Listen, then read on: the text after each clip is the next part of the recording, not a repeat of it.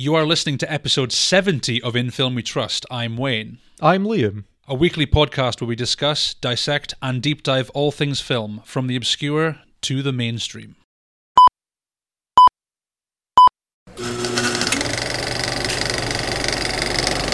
And now, on with the show.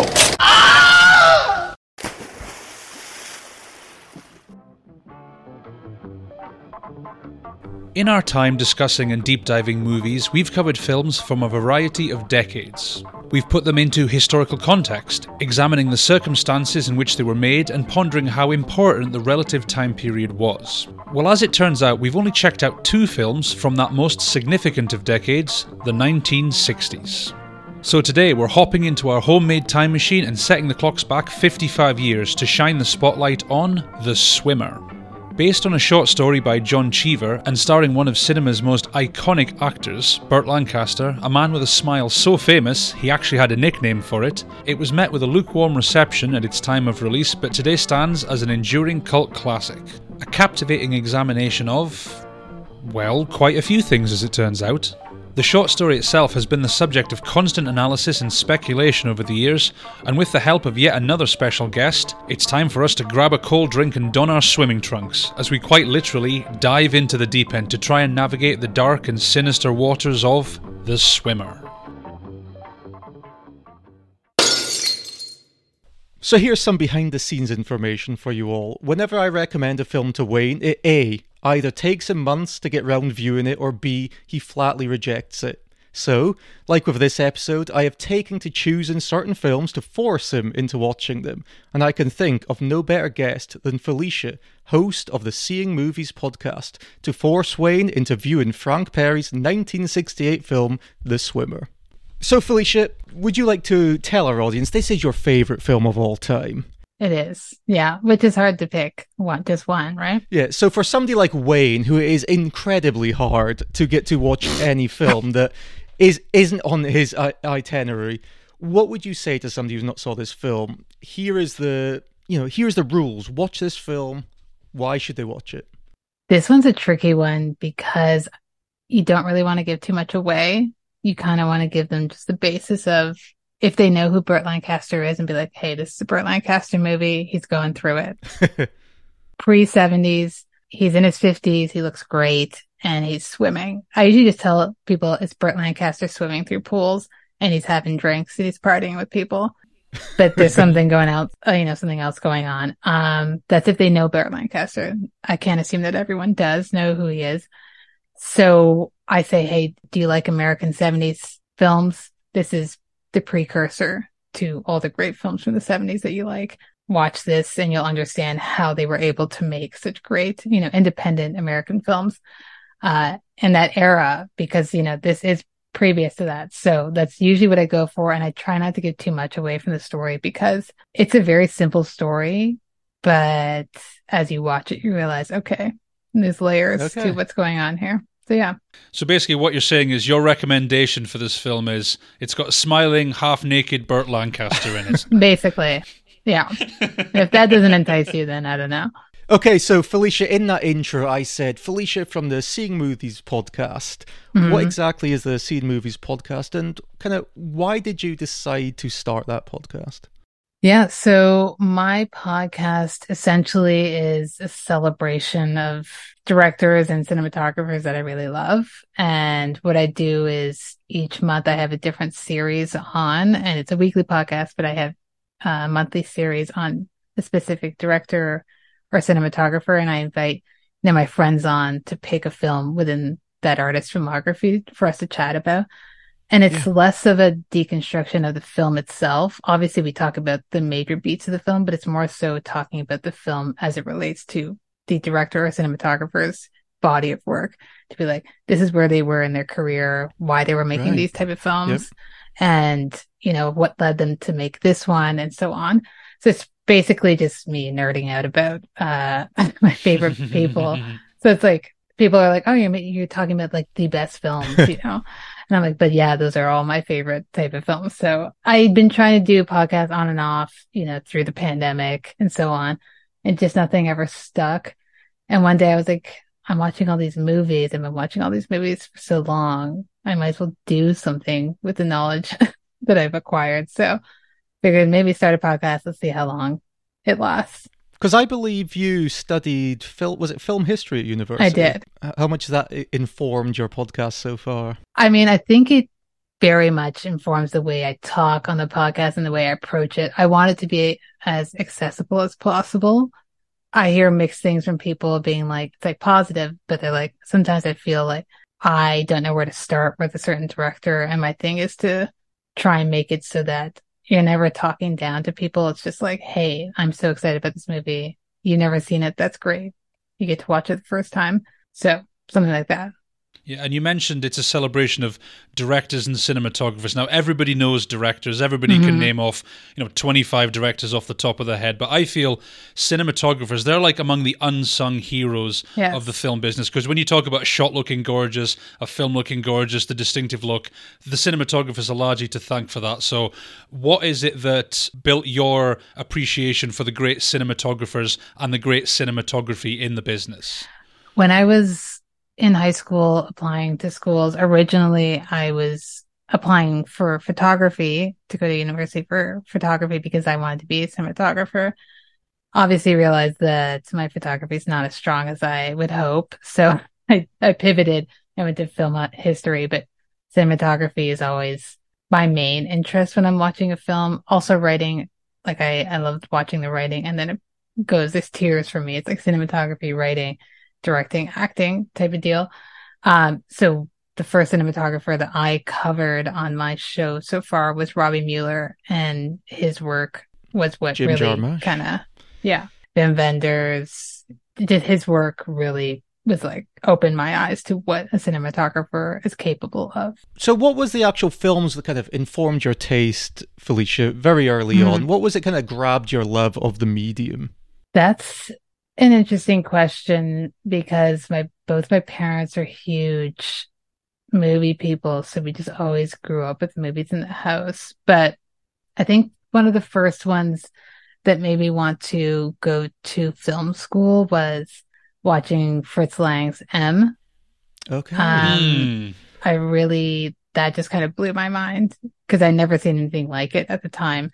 And then right after that, I would have seen Double Indemnity, Billy Wilder. Great film. Okay, so you're on like the whole film noir thing, so that bleeds into your love of cinematography, your love of photography. Yeah. Is that kind of what came first? Was it the photography or the film? I would say it's probably the film, and then realizing, there are different, not having seen growing up with those type of films. I was a goth kid, so watching those goth type movies, the shadows and like that's what film noir is. It's basically a goth movie, and being like, this is exactly what I want. Exactly. Yeah. So watching those films and being like, okay, why does it look like this? And then studying film noir and then going back and tracking back to be like, who shot these movies and so on. Is there an inherent level of the old? Do you feel almost out of step? Yeah, I don't know what it is about older films that I really love other than just my background in film history. I think for me, I just always want to track back and make my way up into the present, knowing that I will die before that happens. Like I will never catch up to it. But I'm like, there's just so much out there that people don't talk about as often. You obviously get your big ones, like M is a big one, Metropolis is a big one if we're talking Fritz Lang. But I just always want to track back and see why it was that these directors are making films the way they are now, or vice versa. I was going to ask, is it something to do with the fact that if you grow up in a certain time period, you almost invariably grow up with the films of the time? Because it's like the music at the time. That's what's playing on the radio. That's what your friends are talking about at school. So do you think these earlier films are more interesting to you because no one's talking about them? No one in your social circles is discussing them. So you want to go back because it's almost like a completely different world, like a hidden world away from what you're used to. I think so.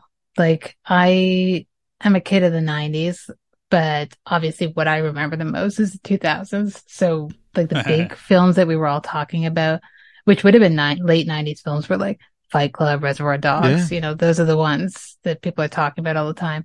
American Beauty. Yeah, exactly. But like as much as people kind of rip on those movies now, it's like those someone like a Tarantino, I always say Tarantino was a gateway for a lot of people to get out and like be like, oh, he was inspired by this. I mean, I haven't moved on from Tarantino. I like his work, but something like that was able to go back.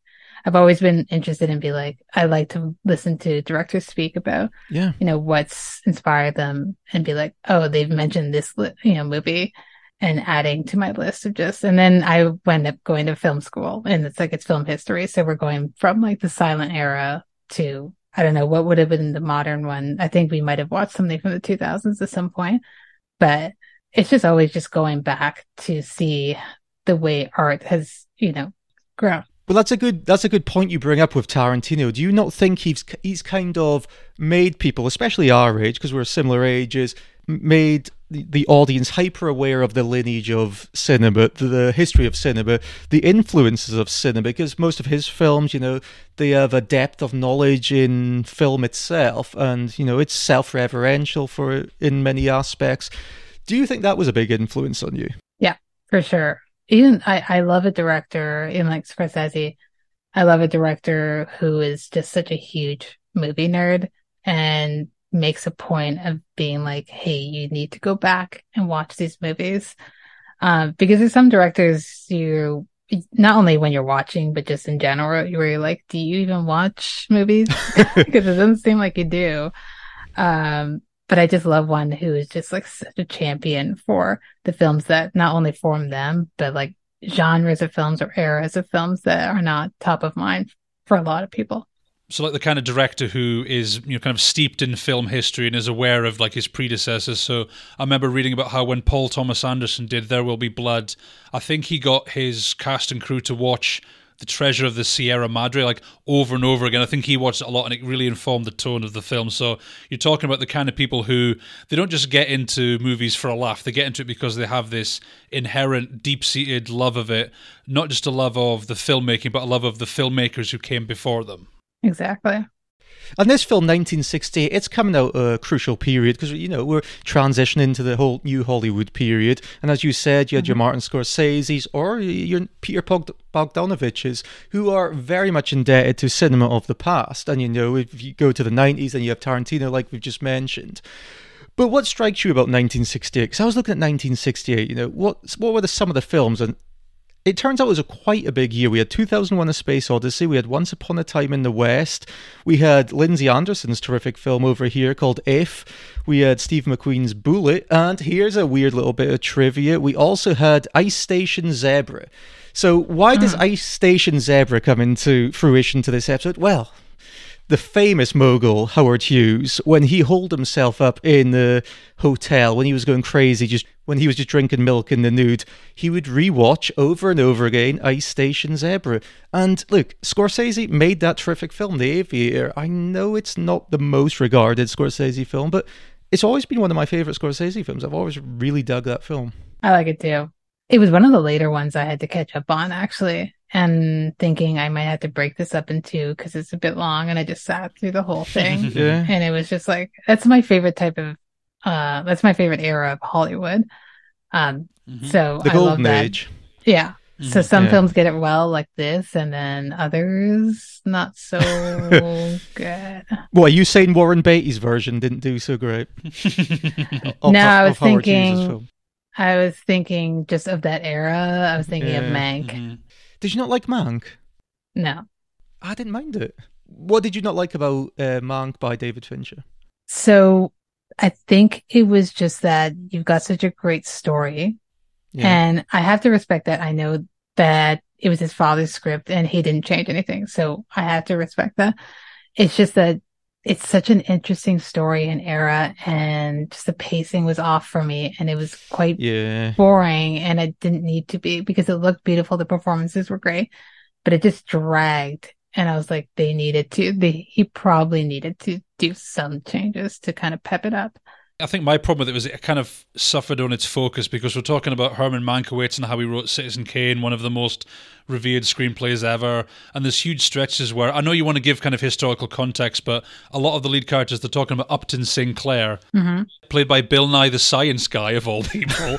But there's like huge stretches where they're talking to him like, wait, I thought this was about Herman Mankiewicz. What's going on here? So like, I liked it overall, but I thought it did suffer from, like you say, pacing issues and from the kind of bizarre focus, like the tangents it kept going on.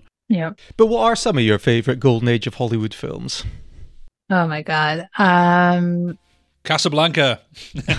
I've actually only seen Casablanca probably once, to be honest, but I love anything Joan Crawford, Mildred Pierce, Flamingo Road, Humoresque, Possessed. I like Betty Davis. It's usually me when I think about certain actors, and I'm like, okay. Yeah. Even Burt Lancaster, he was in a lot. Burt Lancaster, Kirk Douglas were in a lot of great films together. Yeah. But like, I usually stray towards, like, my two favorite genres are film noir and westerns. This film is neither of those. No, but I love we've got the Burt Lancaster tie, I suppose. Yeah. Exactly. Was Burt Lancaster's first film not The Killing, which was a film noir? Yeah, it was The Killers. Okay. Which was the Ernest Hemingway adaptation. There's The Killing, but there's The Killers also. So it was him and Ava Gardner. It's great. Not my favorite noir either, but it's a good time. How is it you first came across The Swimmer? Because you talk about it being your favourite film. I assume it's been your favourite film for quite a number of years. So what was it like coming across it the first time? Did you find a DVD, a VHS? Was it on TV one night? How did you actually discover this film? So as I was going through Burt Lancaster's filmography, and I try and think about this all the time. I'm like, what was the film that turned me on to Burt Lancaster? And I still, to this day, don't know. It just was like a growing thing where I was like, I like this guy's style of acting. I kind of want to finish his filmography. So I'm going through, and I kind of was going through chronologically as much as I could in terms of availability. And it got to The Swimmer and didn't really read anything about it. It happened to be streaming on the Criterion channel. And I was like, okay, let me put it on. Figured I would like it because it's Burt Lancaster. Didn't think it'd be anything special. Had never heard about the short story. Put it on, and maybe like 10, 15 minutes in, I was like hooked. It was like immediately I was into the film. And right after it was done, I had to sit for a while where I was like, I have never seen anything like this. Yeah. I think I'm in the same boat. I mean, it was just on late at night once. We have Sony Movies over here, which is, they play a lot of older films. I don't know if you have it over in the States. You probably do. But it was on late at night, and I watched it. I hadn't heard of it before, and like you, I hadn't even read the short story by Cheever at the time. And I was like, okay, I'm going to go with this. And after a while, I was like, okay, this is getting strange. And it goes into this surrealistic aspect you don't expect it to go in for the kind of movie you think you're stepping into. And I like how it kind of deviates from what your expectations are. But after you watched this film, and you said at the time you had never read John Cheever, what did you think when you went back and read John Cheever's short story? I mean, I was just really amazed with what Eleanor Perry was able to do with the script. And like, sometimes with a short story, when it gets turned into a film, you can really feel that they're stretching it. And I never feel that with this. It just adds so much layers to that character. I don't want to say it's better than the short story, but I think they're both equally good. Are you saying it without saying it? They're both very great pieces of work, but I really have to commend, Eleanor for what she was able to do and stretching that out, because if I had read the short story first, I don't know that I would have imagined this film from it. I feel in terms of adaptation, there was a kind of interesting inversion, because usually when, say, a book gets adapted to a film, the number one criticism tends to be either like they missed the point of it or they didn't include a lot, because with a book you can take hours reading through a book, but with a film it's over in a few hours. So it's interesting adapting a short story because you've got a very small amount of material. Like you say, you have to kind of drag it out to feature length. I really enjoyed the short story. I got kind of that Cormac McCarthy vibes where everything's very It's very immediate. There's a lot of immediacy in it. Like, there's very little dialogue. The sentences are kind of very to the point. Beautiful language as well. Like I was saying to Liam earlier, I said, a lot of bits of it sent me to the dictionary. I'm like, I've never heard that word before. But looking at the context, you can kind of work out what he was meaning. So it was a great short story. I think they included a lot of the best elements in it. There were some things, one or two things in the short story that's not in the film, but I don't think it's to the film's detriment. Cheever's an interesting guy. I mean, he was referred to as the Chekhov of the suburbs, and in many people's eyes, he almost stereotyped the suburbs. Like, when you think of the suburbs now, he was the guy who kind of, you coloured that in for us all. And a collection I've got, which The Swimmer is a part of, from 1979, his collection, the collected short stories were published, which won the Pulitzer Prize of that year. Now, Eleanor Perry, the writer of this film and the husband of director Frank Perry, she said she started reading Cheever 12 years before filming, and she found his work so sexual, so beautiful, that it moved her completely. And you kind of see that, as you said, Wayne, with his language. It's very florid, it's very, flash in certain aspects, but it speaks to something on a human level, because I think ultimately this film, The Swimmer, or the short story The Swimmer, is a very human portrayal. It's a very human descent, if you want to say. It's speaking on a very human level. Would you agree there, Felicia? It is, and it's funny because most people I know probably haven't read the short story, but watching the film, they're kind of confused about what's happening. They're like, I wasn't expecting it to be this real, because it starts off in a very kind of, sure, we'll get into it, but like starts off in a very kind of sitcom-y way, the way they're speaking to each other, like a 50s American sitcom. And the tone is weird. So you think it's going to be a joke. So when it's not a joke, they're confused about how real the story gets. When I watched this the first time, I watched it twice to make this episode. The first time I watched it with my wife, and the conversation at the start where we first meet Ned and he's talking to the friends and all hungover. She said to me after that scene ended, she says, a lot of the performances and the dialogue and the way it's spoken felt very wooden, but it felt like that was the point. It's like they were, it was like almost like they were living mannequins, the way they were acting and delivering the dialogue. Well, that kind of ties in, because this film is making very clear, I would say, points about contemporary society at the time and the preceding 1950s. But Cheever, look, you said this film starts and everybody's drunk, everybody's drink sodden.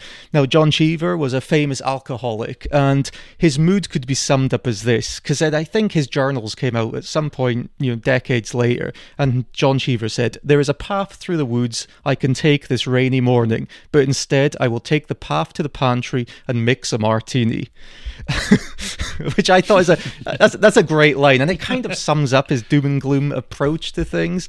But when he was writing The Swimmer, and it didn't come easy, John Cheever would typically write his short stories, whether that was 40 pages or so, in 3 days, so he's quite a fast writer. But The Swimmer, which is only, I think, 12 pages, took him 2 whole months. And he said, while writing The Swimmer, "I have been on the spiritual, alcoholic, and emotional ropes for 6 weeks, and I don't know how to get off. To ration my drinks is one way, but this sometimes amounts to nothing but a struggle. I could go to a shrink, I suppose. I could get more exercise." Yeah, couldn't we all?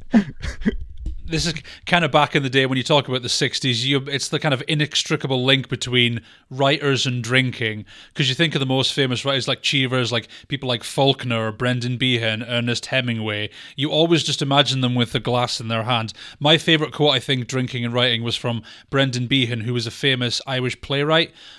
He didn't say, "I'm a writer with a drinking problem." He says, "I'm a drinker with a writing problem." I love that great juxtaposition of language there. I love that quote. That's also one of my favorite quotes. I tried to pull that in my youth, but I was like, I'm not actually writing, so... I found that a few drinks does kind of loosen the mind up, because I think it was Hemingway that said, "Write drunk, edit sober." Yeah. So that's good, because when you get drunk and like the words just kind of pour out of your mouth, it's kind of similar to when you're writing. It might not be good, but at least it kind of it lubricates your. Do you think we could podcast that way? Podcast drunk, edit sober. I suppose so, but then you'd be frustrated because this is just incoherent shit. Why the hell did we say any of this? The argument could be made there, Wayne. I suppose so, yeah. We'll do like a special episode when we're just like shit-faced the whole time. So, Felicia, 1968, The Swimmer, do you want to give everybody a quick synopsis of this film? Because it's on the surface, it's very easy, it's very entry level. So I don't think it'll take much time to sum it up. So we've got Burt Lancaster as Ned Merrill, and he decides he's going to swim the Lucinda River, which is essentially pools spanning across his neighborhood or his neighbors, and he wants to swim home. There's these swim pools that are in the suburbs of Connecticut, and he calls them the Lucinda River because they're these, disconnected pools that make up, is it a 12-mile span or something? There's a certain amount, but his wife, his ex-wife, or his wife, let's not spoil anything, is called Lucinda, so he christens it the Lucinda River. But interesting, Luke, let's talk about the location and the milieu of this society. We've said John Cheever, the writer of the short story, he is the Chekhov of the suburbs. So this film is very suburban. It was filmed in the summer of 1966 in Westport, Connecticut, across 13 swimming pools rented from locals. Now, Cheever's hometown of Ossining was considered. Now, Ossining, here's a little tie-in for people. Ossining is where Don Draper lives in Mad Men, because the creator of Mad Men, Matthew Weiner, was such a huge fan of John Cheever's work, and there is many parallels between John Cheever's short stories and the TV show Mad Men. But Ossining, the place in New York, it was too noisy. Primarily air traffic got in the way. California was in consideration, but it would have lacked the validity so essential to the film. So Frank Perry, who lived in his youth, or a part of his youth, in Westport, Connecticut, chose this as the filming location. And this kind of has an emotional tie to Frank Perry because he also studied at the Westport Country Playhouse in theatre. So that's why they ended up going for Westport, Connecticut. I do like the idea that when they were renting pools from these locals, Burt Lancaster went to these people's houses in costume and in character and just asked if he could swim in the pools. Like, well, when Burt Lancaster turns up at your house and asks to swim in your pool, you let him swim in your pool. I mean, I wish. You can dream, Felicia. Is it the you can tiny dream. blue shorts? Is that what's doing it for you? It's everything, but the blue shorts don't hurt the situation. I remember watching this film thinking, man, the costume department must have had the easiest time with Lancaster's shorts, because did you not have he had 13 pairs of swimming shorts the whole time, and occasionally he has a towel, but other than that, that's pretty much all he wears. In addition to Burt Lancaster turning up at one of the locals' doors, the locals were also paid $500 a day, and on the guarantee that the crew used mobile toilet facilities so they didn't go traipsing through the houses of the locals, which is kind of considerate, I have to say. That's more considerate than I would have expected back then. I thought they would just went into their house and even made themselves a drink while they were making the film. A martini, perhaps? Or a bullshot. Is it mostly gin that he drinks? Because this is one of those films where drink seems to be unlimited and in limited supply. Liam and I talked about the film Swingers some time ago, and I remarked, isn't it funny how when you watch a film like this, people go to a house party, they just go up to a bar and start helping themselves to drinks. Felicia, help us out here. Is this an American thing? Because I've never gone to a house party where I can just make myself drinks. It's BYOB in this country. You bring your own drink. You don't just go up to someone's bar or to someone's fridge and grab your own drink. So is this something... Have you never been to a house party when people offer you drinks, Wayne? To be fair, I was a student at the time, so people probably expect you to just bring something cheap. So is that something you've had, Felicia? People just offering you drinks at parties? I don't know about in the States, but in Canada, typically the unwritten rule is that everyone brings their own drinks, but the host will supply at least enough for one drink per person, 1 to 2 drinks. So they'll have extra. Depending on your age range, I don't know if you're going to have liquor out for people, but you might have bottles of wine. You might have cheap beer as the host, and then people bring their own additional beers. You're not supplying all the alcohol for everyone, but you should have at least 1 or 2 drinks available for each guest. To be fair, I'm talking about student parties where you kind of turn up when you're just anonymous, no one even really notices you arriving, so you just kind of turn up and then start milling among people in the crowd. So that's probably why I wasn't offered anything. Or they didn't want me to be there. That's very possible, Wade. But look, let's get Felicia into our wheelhouse here. Felicia, you are a student of cinematography, a student of photography, and this film is photographed by David L. Quaid. Now, admittedly, I do not know much about this cinematographer. Can you tell us a little about him? So David L. Quaid, he didn't do too much. The Swimmer would have been his biggest one, which is shocking because I think the cinematography is great in this film, especially like the opening scenes of just the following through the forest. And there's a scene with Julie and Ned where they're talking. She's talking about, when she used to babysit for his kids. And we just kind of get clips of them talking with the voiceover that I really like.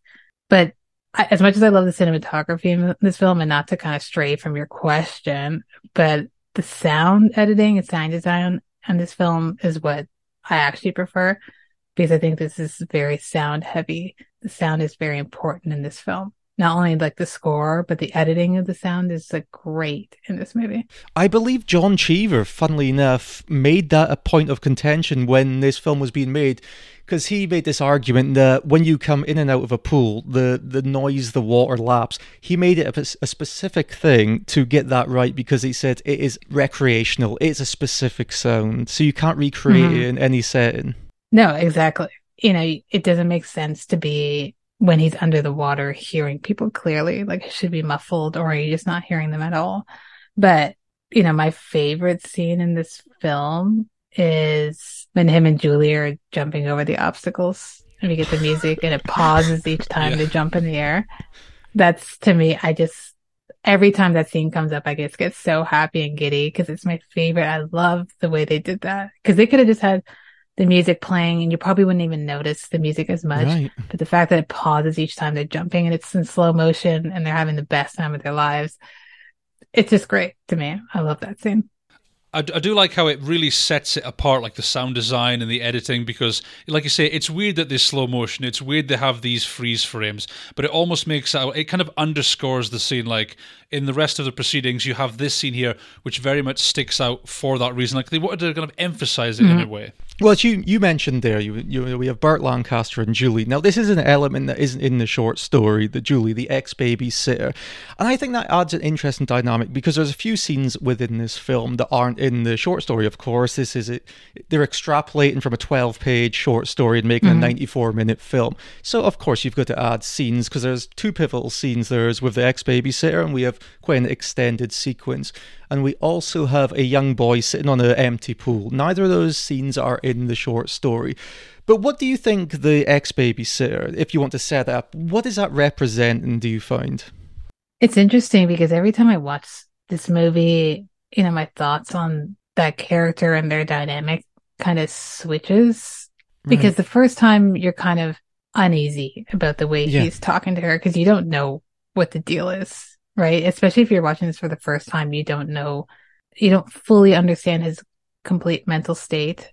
Right. And you're like, what direction is this going to go in? Because I'm kind of uncomfortable with the way he's talking to her.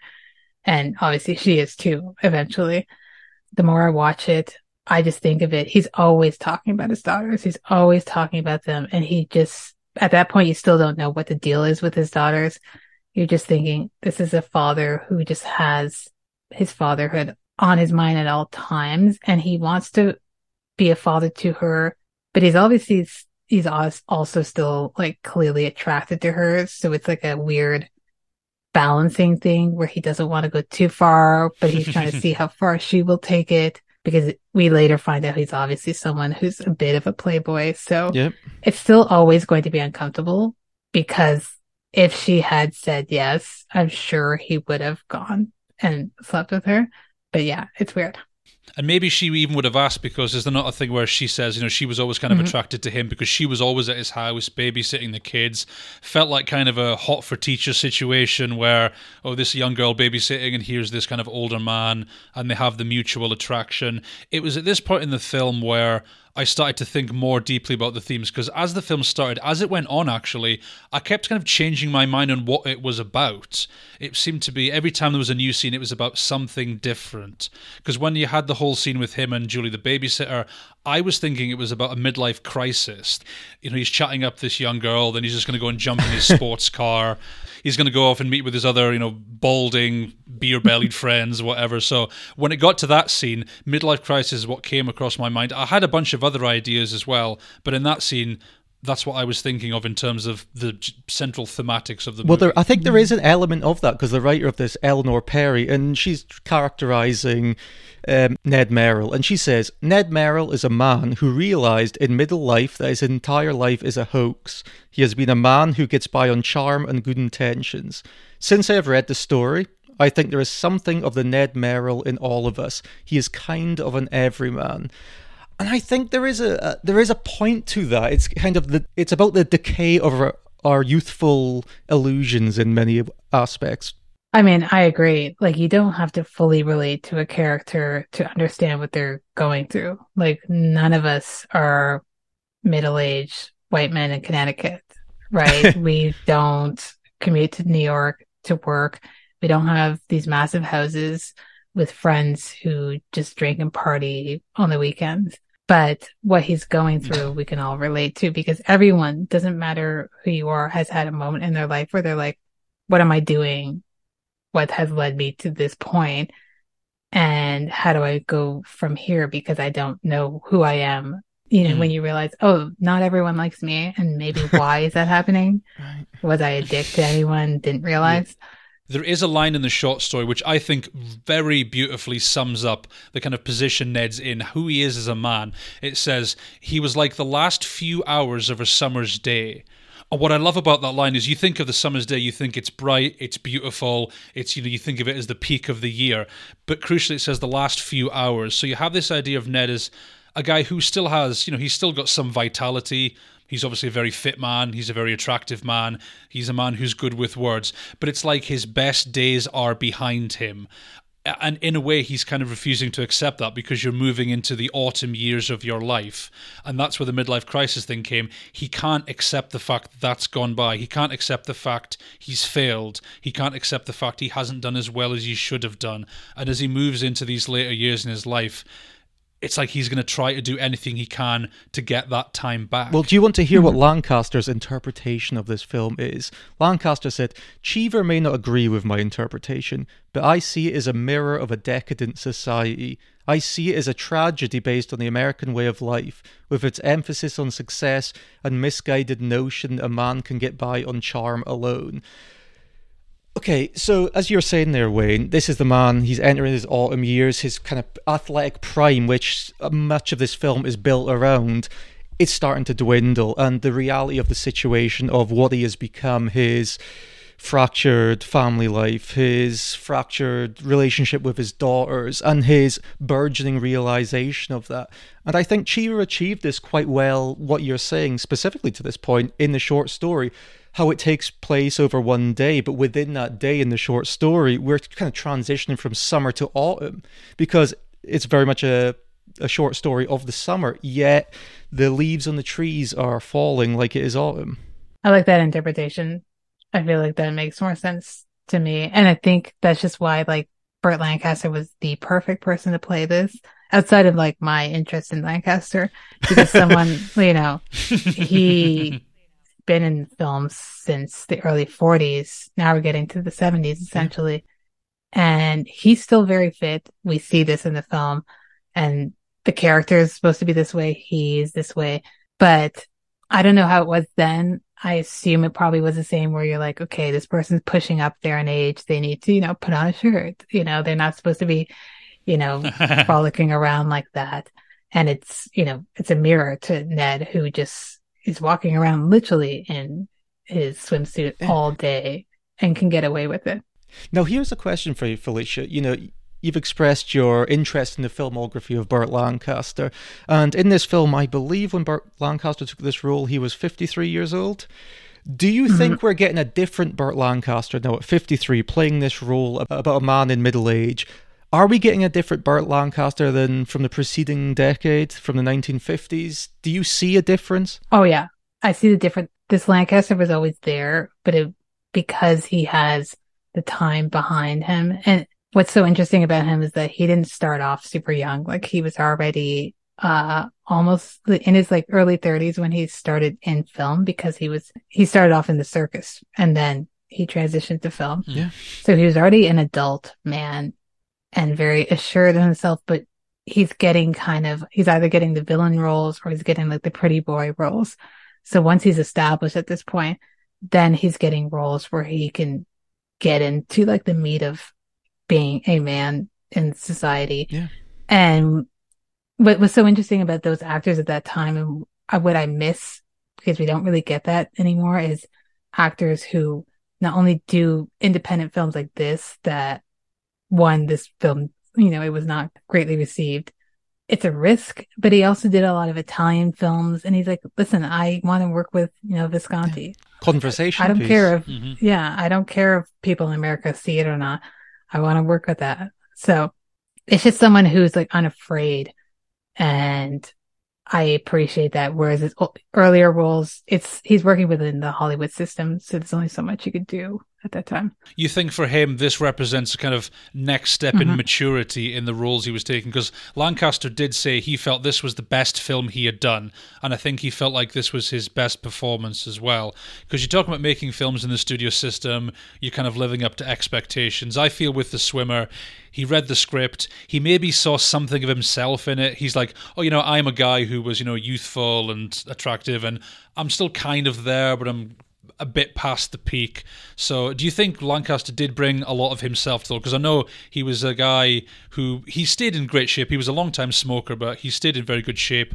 Ironically enough, he was actually afraid of water, I believe. Yeah. He actually had to have an Olympic swimmer to help teach him to swim and kind of get over that phobia. But yeah, do you reckon, Felicia, that Lancaster injected a lot of himself, his personality, into his performance? Oh, very much. And I don't know if we were recording yet at this point, but you mentioned, or I guess in your intro, you'll mention the grin. That's like his signature big smile. And this is at its peak in this movie, because Ned Merrill is very cheesy, and Burt Lancaster can come across sometimes as a little cheesy in his delivery of lines, but it's just the cadence of his voice, which I love. But it can be a little off-putting for people, especially in this movie, because he's really kind of hamming it up because Ned is a cheesy person who's just so unserious. He thinks he's a serious guy, but he's not. It's kind of like an exaggerated sense of happiness. Like, oh, there's the guy. Ned's always happy. He's always cheery. He's always saying hello and kissing the ladies' hands and shaking hands. And it's maybe kind of silly, maybe kind of a facade, but that's who he is, and that's kind of what people like about it. Do you think there's an inversion of, the whole Dante's Inferno story? As in Dante's Inferno, we start in hell and we ascend to heaven. We go from hell to purgatory to heaven. And in this film, in many aspects, because of Ned's naivete, because of Ned's ability to live in the fantasy land at the start, we're essentially starting in heaven. It's Ned's own built heaven, so to speak. And as the film progresses, he goes into purgatory as he's becoming more awakened to the reality of the situation. And as the film ends, we're in hell. Metaphorical hell, Ned's hell, because he comes to this realization. He's like, okay, I've fucked everything up. This is the situation. My daughters no longer want anything to do with me, and my relationship with my wife has long ceased ended. So is there that allusion to Dante's Inferno? I know John Cheever wrestled with this when he was writing the short story. I think he kind of flew away from that, because there's also allusions to the whole narcissist story of, falling in love with your own reflection, which, can quite be reflected in the very trope of the swimming pool in this film. I think there's a lot of that. I think there's a lot of literary influences within this film, apart from the obvious. There are a lot of aspects of the film which I think reflect that. I'm not going to say it's necessarily a literal reverse Dante's Inferno thing, but there's a lot that reflects that. Descent is the best word I can think. You see the weather gets more inclement as the film goes on. People start off talking to Ned very nice, very friendly. They get worse. Interestingly, as he gets closer to home, people get worse to him. A lot more people ignore him. He's turned away by a lot of people. The cinematography is really important. It starts off with this kind of bright sunny day. As it goes on, things get more misty, they get more hazy, they get more unclear. So there is a deterioration. If I could step back as far as I can, looking at the themes of this film, the best way I can put it is it's about deterioration in any kind of sense. Like, say you had a job you did, which you loved at the start, but a year later you hate it, you can't wait to leave. I think it's kind of like that. Starting off in a really good position with something that's just got worse over time, whether it's through action or inaction. But I think the cinematography, the sound design, and the actual events of the film really represent that degrading, that deterioration over the film's runtime. I mean, I agree with all those points. It's just so interesting to see the decay of every facet of this film, even like his physical decay, because he gets that, ankle injury and he's limping around and he's in pain and then he's shivering and he's obviously uncomfortable and cold. And just because the day's starting to wind down, same with, the illusion of happiness. And the more and more I watch this, I always forget how early on it is that people start getting kind of frustrated with him. Yeah. Like there's the one lady where he's swimming in her pool and she's like, "What are you doing? Like, why are you here?" And he's like, "I'm Ned Merrill." And she's like, "I don't want you here." And it's revealed he was friends with her son, and obviously something happened where he was in the hospital and he just never came to visit him. So she has a problem with him. But like, what I love about this film is that each conversation reveals more about Ned without him having to be like, "This is what happened," or what's happening, and him trying to figure it out. It's like each time he talks to someone, you're like, "Oh, this is not the way he's seeing it," or "This is what happened." It's just like a really good writing. Like, I wish I could write something this good. Yeah, and that's a welcome addition, I think, to the film. What's not in the short story, Ned Merrill hurting his foot. And funnily enough, how Ned Merrill hurts his foot is he is running with the 20-year-old ex-babysitter.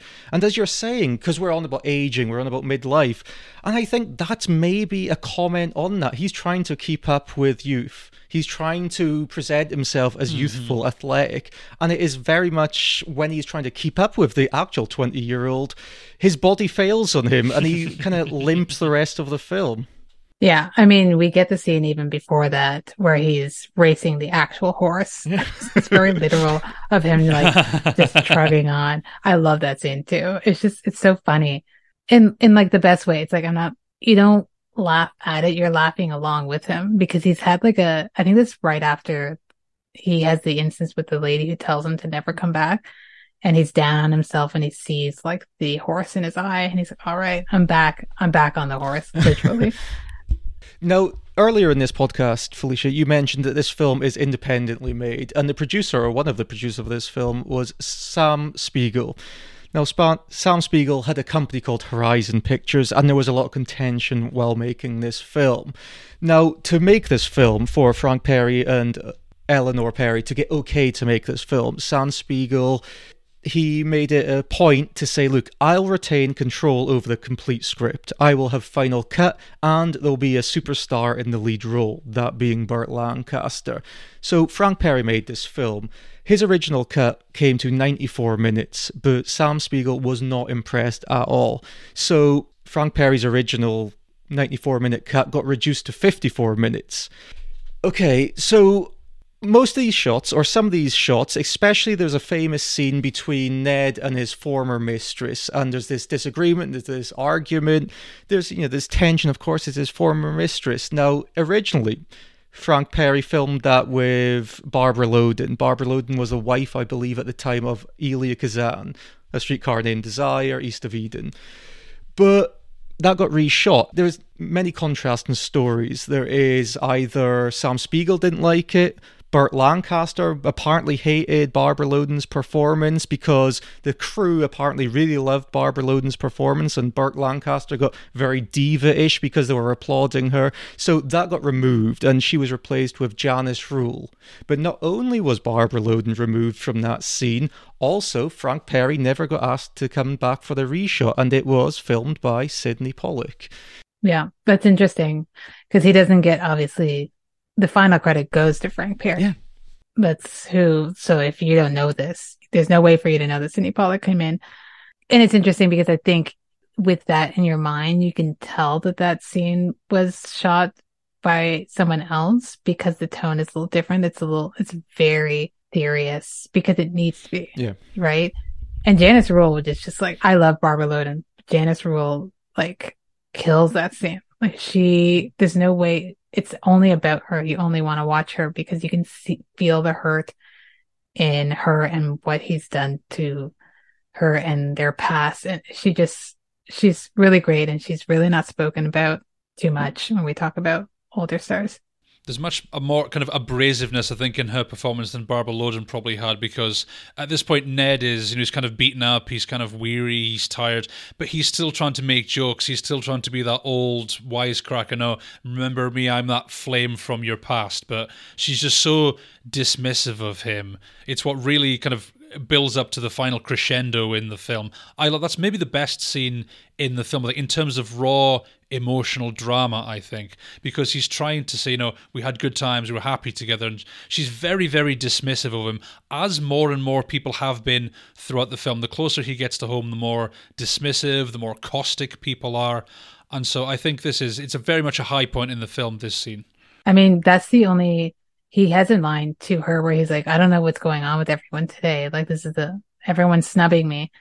With her, you understand why she is. The other people prior to that, even when he crashed that one party and with the hot dog cart, and he's like, this is my hot dog cart. He's like, why, even you as a viewer, you're like, what's going on? Why these people don't like him because everyone else seems to have liked him.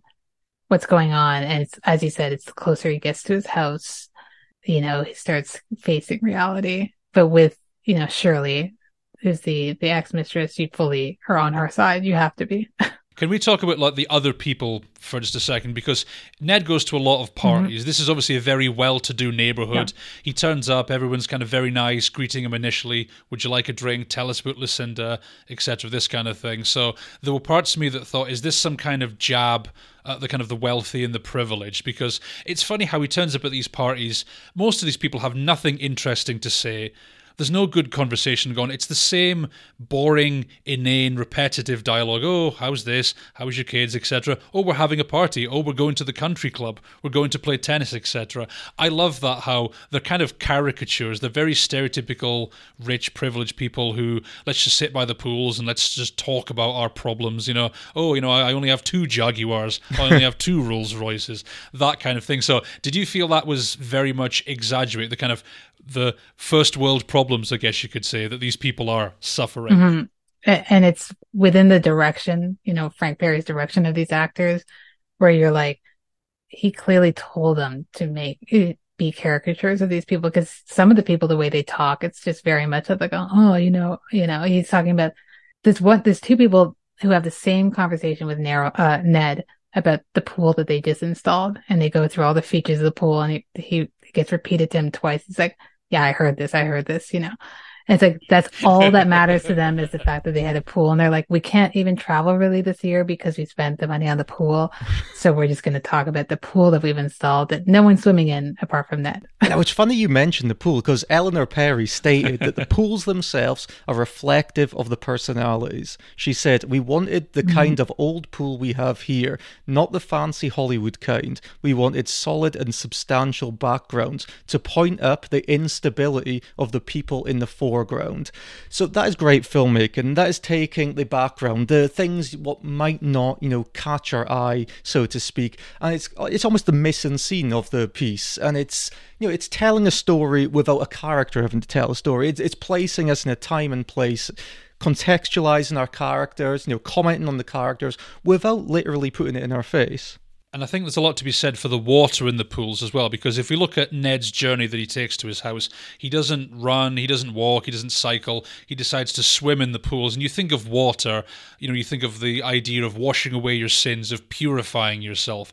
It almost feels in a way that's why Ned likes these pools. Like, every time he gets into one of them, whatever state he's in when he dives into the pool, when he comes out of the pool again, he is cleansed, he is washed off all of his misdeeds. So I think that was one of the most interesting elements of having him be a swimmer, the fact that he can basically jump into a pool, come out, and he can be cleansed of his sins. Yeah, I think that's even more apparent in the scene with Shirley, the ex-mistress, where they have this whole argument, but he's still at the end. He doesn't leave. He's like, well, I'm going to get my swim in before I leave, because he has to do it. So what... Look, let's clutch at straws here. So what does a swimming pool represent? Can it be is it a baptism? Is it a rebirth? Is he made aware of something he wasn't previously aware to? Is he literally reborn by being constantly baptized? I wonder if it's almost like a kind of spiritual awakening thing, like this is the only thing that is good for his soul. How often do people in this film remark that what he's doing is ridiculous? Like, you don't want to walk there, you want to swim through everybody's pool, you're going to go into people's backyards and just dive into the pool. He's like, yeah, why not? It's on the way home. It's the Lucinda River, don't you see? I think this is something that he has control over, and it's the only thing he has control over because he's starting to lose his mind, but not realizing it. And like you said, everyone's saying, why wouldn't you walk, or we'll drive you? Everyone offers, basically, a lot of people offer to drive him because, I mean, I don't know Connecticut that well, but geography wise, I can tell none of these houses are really close to each other. Yeah. That's why they have such big properties. You would absolutely need to drive to each person's house, which also is like both a weird and concept of all these people partying, and we all know they drove there and they have to drive home and they're all like plastered and like you're driving drunk in Connecticut. So I'm sure, but there's also that comment later with his daughters and, you know, the drinking and the driving. But I think it's just the one thing that he can remove himself from. And I think each time he gets out of the pool, his head clears. So it's like a blank slate each time. And he's like, oh, each time he meets someone, it's sort of kind of like for the first time. And he's not realizing that people have these thoughts about him and a history with him. We could say, look, he's doing this to show off his prowess, his athleticism, the way he wants to swim all these, however many miles is back home. But in a way, in a weird way, in a roundabout way, is it Ned's penance? You know, in religious symbology, you walk for miles, you trape through the desert to make amends for something, to make penance for something. In many ways, is Ned making a penance for his past? Is he made it such a feat, such a hard, arduous task to ask for forgiveness in his own weird way? Yeah, but maybe almost on a subconscious level, because for so much of this film, Ned doesn't really know what he's done wrong. He doesn't know why people are turning against him, why people are suddenly being so abrasive towards him. So it's like he has this subconscious need to cleanse himself, to clean himself off. It's almost like he was, walking down the street, slapping himself, whipping himself. It's like swimming in the pools is his penance. It's a kind of punishment, but in a twisted way, it's a punishment he enjoys. He loves swimming. I like how also he never lowers himself into a pool. He insists on diving into the pool. You could say that's another way of him showing off. Like, hey, look what I can do. I may be a bit older, but I'm still as athletic as I ever was. Yeah, I think it's definitely subconscious because he doesn't know what he's done. And I guess it's a question for you two. Do you think at the end that he knows? I don't think he does. Oh, okay. So at the end of the film, once he's swam all these pools and fake swammed an empty pool, he comes up to his big house in Connecticut. The rain is pouring. It is no longer nice and sunny. And he's locked out of his house. There's broken windows in the house. Clearly nobody has lived here for a very long time. And one of the last shots is all the items from his former life, should we say. There's toys from his daughters when they were kids, etc. And you're saying he stands at the door unable to get in. So you're saying you don't think he was aware at that point still. You think he's still in some fantasy land. I genuinely do, and I could see people reading it another way, but I think that that's the reason why, because that extended scene of him banging on the door and trying the door, otherwise he should have clued into him before he even got to the front house of the door. There's a gate, and he's looking at the state of his house, and it's clearly abandoned. And it's not like it was just moved out of, like, things are overgrowing. There's like weeds everywhere. The tennis court is abandoned. The house looks like it's someone tried to break in, but he still is trying to get into this house. And I don't think he knows what he's done or what the state of things are, let alone the question of where did he come from? Well, like, where did he come from prior to this? And I like how when he passes by the tennis court, because you see there's nobody there, it's waterlogged, there's leaves everywhere, it's autumnal weather, the net is destroyed, it's sitting on the ground, but the sound of someone playing tennis, the sound of the ball being batted back and forth, like he's still imagining this, he's picturing it in his mind's eye how he wants it to be. And when he's banging on the door, he's screaming. We see inside the house, he doesn't. So it's like we have been able to see everything about him. We've seen this loss, this emptiness in his life, but he hasn't seen it yet. So has he finally realized? Is that why he breaks down? Or is he still holding out some kind of hope that this is all just like a bad nightmare, because I really felt this film, it felt like a nightmare. Vincent Canby said when he reviewed this film, he said, although the film is literal in style, the film has the shape of an open-ended hallucination. I think that is a great way of putting it, because as the film goes on, it's like you're never sure what's real and what's not, all to do with the cinematography, the score, the sound editing. Is he having these conversations? Is he imagining them? Is this just a kind of worst case scenario? You're never really sure throughout the whole film. And I think that's the beauty of it. Like, you don't need to, as much as I want to know, hey, where was he before he showed up to that first pool? Because he's already in a swimsuit. So he came from somewhere. Where was he before? Does he know what's going on at the end? What's going to happen to him after he realizes he can't get into this house? It doesn't matter. It's just about that, sometimes you don't need to have a happy ending in any movie ever. And this one would have just been like so off-putting if there was like a tied, it was nicely tied together at the end. You just kind of need to be like, was this a dream? Did any of this happen? Did some of this happen? It's just the experience of it. I've always maintained that a film can have a sad downer ending, if that's what it was building up to, if that's what the tone was going for. If he'd gotten back to his house and it turns out it was just all in his imagination, his wife is there, his kids are there, or even worse, if it was actually just a dream, I think that would just been a massive slap in the face, because what was even the point of going through all through that? It's just so they can say, oh no, it's actually, that was all just bullshit. He's actually a very, very happy man. Like, what would we have taken away from that experience? Okay, us as the audience, we might not be... Look, it's an ambiguous ending, so to speak, but for us, individually, what do we all three... Do we think he gets his redemption? Has his Odyssey gave the audience redemption? Do you feel any sympathy for Ned Merrill, or do you think he's just this cheesy... horrid guy who's probably been a terrible husband, absentee father? Do you feel a shred of sympathy for him? Because the tagline of this film states, it says, when you talk about the swimmer, will you talk about yourself? And I think that's maybe why we place all this redemption onto him. Because ultimately, when we forgive Ned Merrill, or if we don't forgive Ned Merrill, in a sense, Felicia, are we forgiving ourselves? Well, it's exactly that. Like, I do have sympathy for Ned, because I think that he's someone who's made mistakes, as we all have, and he's done some shitty things to people, but I don't think he's inherently a bad person. Now, he might just be projecting that he's this great father and great husband, when we know obviously he hasn't been, but it might have just been that he was a bit absent. I don't think he's a bad person. To see anyone go through that experience and the heartbreaking end, you kind of, you don't have to feel anything for him. I do, but I'm also can't, deny that he had some of it coming to him. It's just unfortunate that it affected him in such a dark way. Like, his mental health completely collapsed and he's in this whole other world.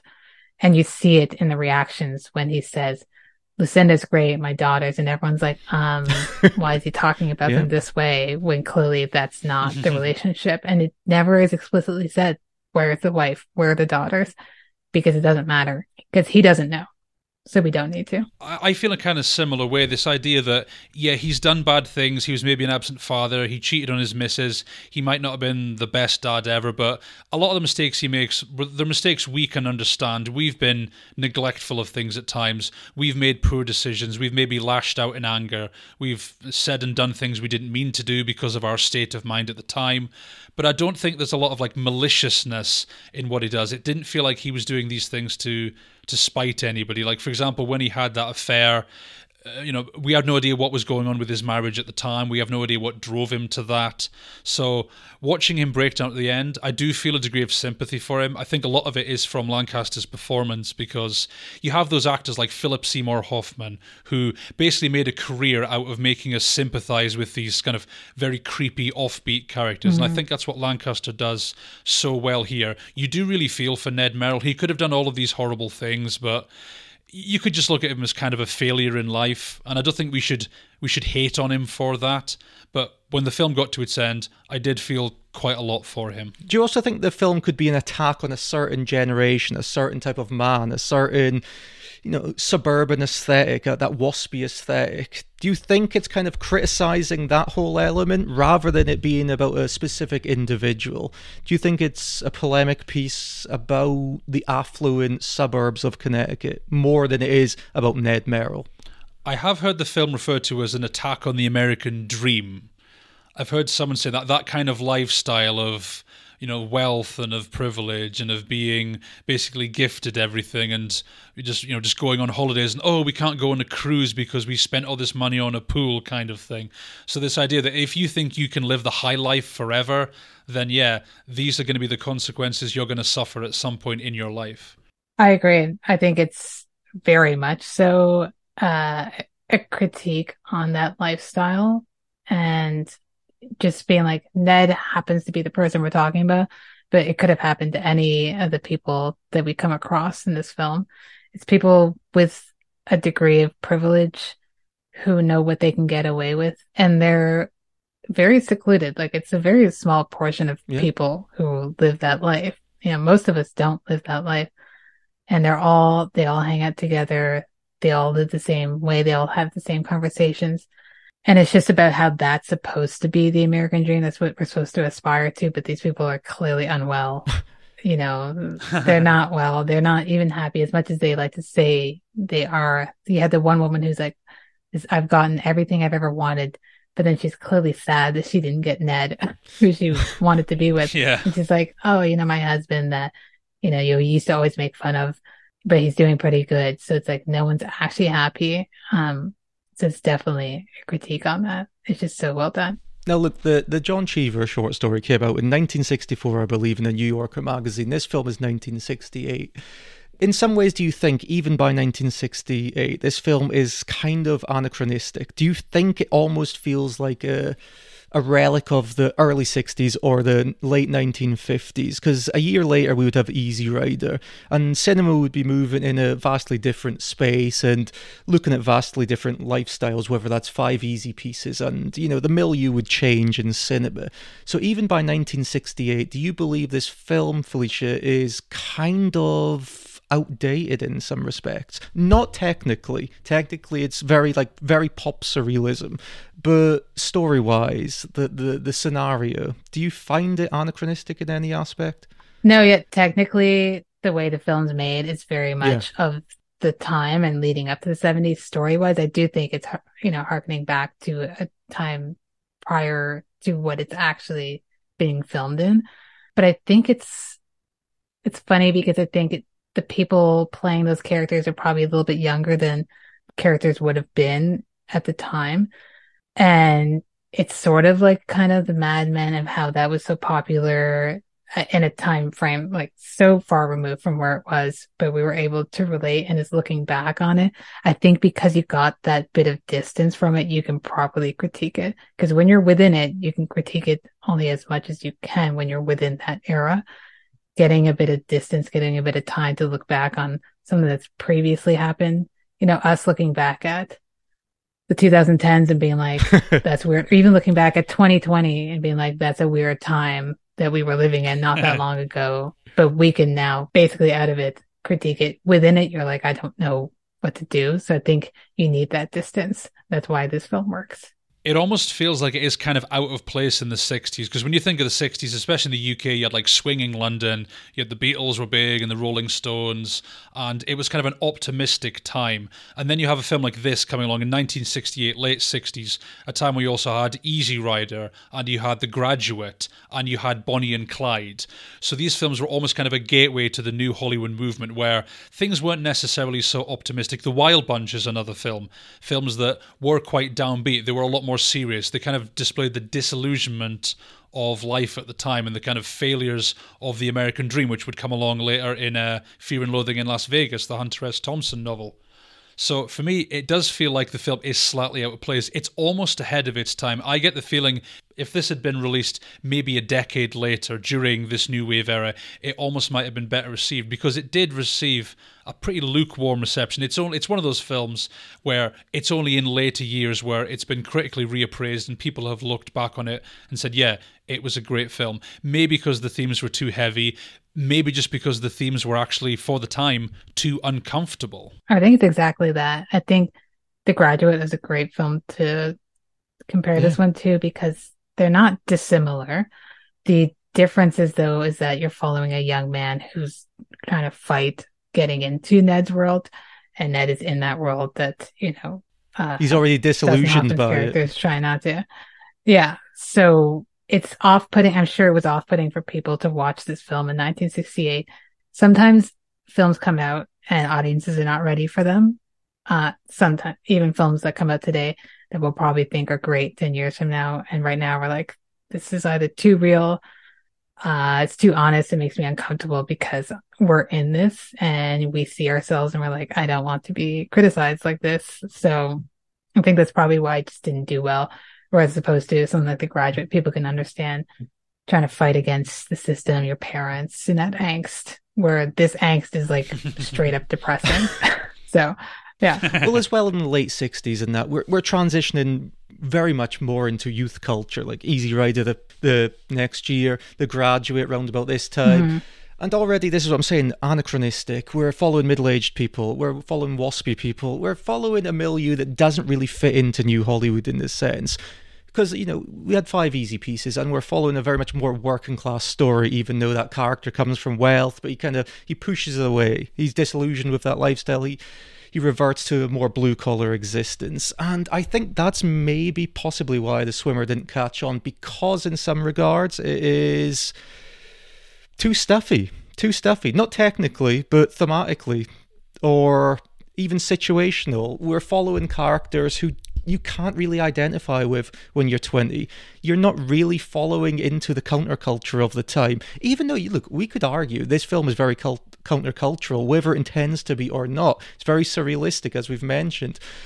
And it is making a point about the disillusionment of that kind of upper crust, affluent lifestyle. So, technically, it is very much countercultural, even though on the surface it doesn't seem that way. I think it also plays into, at this point in the 60s, Lancaster is doing, stuff outside of just straight up Hollywood films. But this is a very different role for him. From this, after this, you would see him in the weirder stuff. But this would have been like, if you're following his career in that time, you would have been like, what's going on here with this character, with this film? Why did he do this? Right. I'm sure a lot of people tried to dissuade him from doing this. So Felicia, you've made your love of Burt Lancaster very, very clear. I don't mean to put you on the spot. Okay. Top 3 Burt Lancaster films. This one, obviously, would be at the top. Right, so we're going to Swimmer number 1. Then I would have to do... Okay, so we're talking performances? Yeah. As opposed to films? Yeah, performances. Okay, so this one's at top. And then I'm going to go Elmer Gantry. And then third, it would maybe be tied between Local Hero and Atlantic City. Okay, you're just buttering up. Is it the Local Hero just because we're Scottish, Felicia? No, that's just one of my all-time favorites. That's another performance. Like, that character is just extremely weird. And he makes the most out of it there. But I love all Lancaster, but I think my preferences, the ones that I always recommend to people, are his later stuff, when he really becomes like Burt Lancaster, right? As opposed to Burt Lancaster, who's just in the credits. He just happens to be in this movie. He's like fully Burt Lancaster. So, Felicia, you love Burt Lancaster. There's no question about that. And we've talked about like the themes of The Swimmer. We've talked its cinematography, its score, its sound editing. Mm-hmm. We've covered all this ground. So this is your favourite film of all time. You've made that very, very clear. So could you sum up why it's your favourite film? Why is it, of all the films that you've seen throughout your life, why is this the one that you gravitate towards the most? That's another interesting question, because for the longest time, it was always hard for me to pick a favorite film. And my favorite film is switched around throughout my life. This one stuck for a while. And I think it's because as someone who watches a lot of movies, I don't often rewatch a lot of movies unless it's for a purpose. Or if it's playing at a cinema and I'm like, okay, this is my first time getting to see it in a big screen, so I'll rewatch it. I'm more apt to just watching newer films to me. This is a film that my year is not complete if I don't watch it at least once. Like I need to watch it. And sometimes with films that you rewatch, occasionally it happens that you like them a little bit less. Right. Because you just kind of get tired of it or you're seeing stuff that you didn't see. This one, each time I watch it, I love it even more. And I'm just so amazed that this film was made and that I get to have it in my life. And I know a lot of people who like it. I know a lot of people who don't like it. Doesn't bother me either way. But I also am not mad that my name is synonymous with this film. There could be worse films to be synonymous with. So, it's just a film that means everything to me. And I think if I were to give a film to describe what it is I love about the medium, I would tell people, watch The Swimmer and you'll understand what it is that I love about cinema. So, Felicia, you have summed this film up perfectly, and you have summed up fandom perfectly. The way we gravitate towards certain films, it's inexplicable. We don't know what's going to gravitate towards us. All of us three here, none of us were even near born in 1968. None of us come from the background of this film, but yet we're all drawn to it. And Felicia, you've got a terrific podcast over at Seeing Movies. So what have you got coming up on that podcast? What can people look forward to, and where can people find you? Yes. So I'm on all the platforms that everyone else is on, and I have a website too. It's called seeingfacesinmovies.com. Yeah. And right now, depending on when this airs, but it should still be on. Right now, I'm in the midst of my John Cassavetes month. So I got 4 films from him coming out, and then following that will be Bergman month. Okay. So ending the year off with a bang. Gotta get some depression in for Christmas.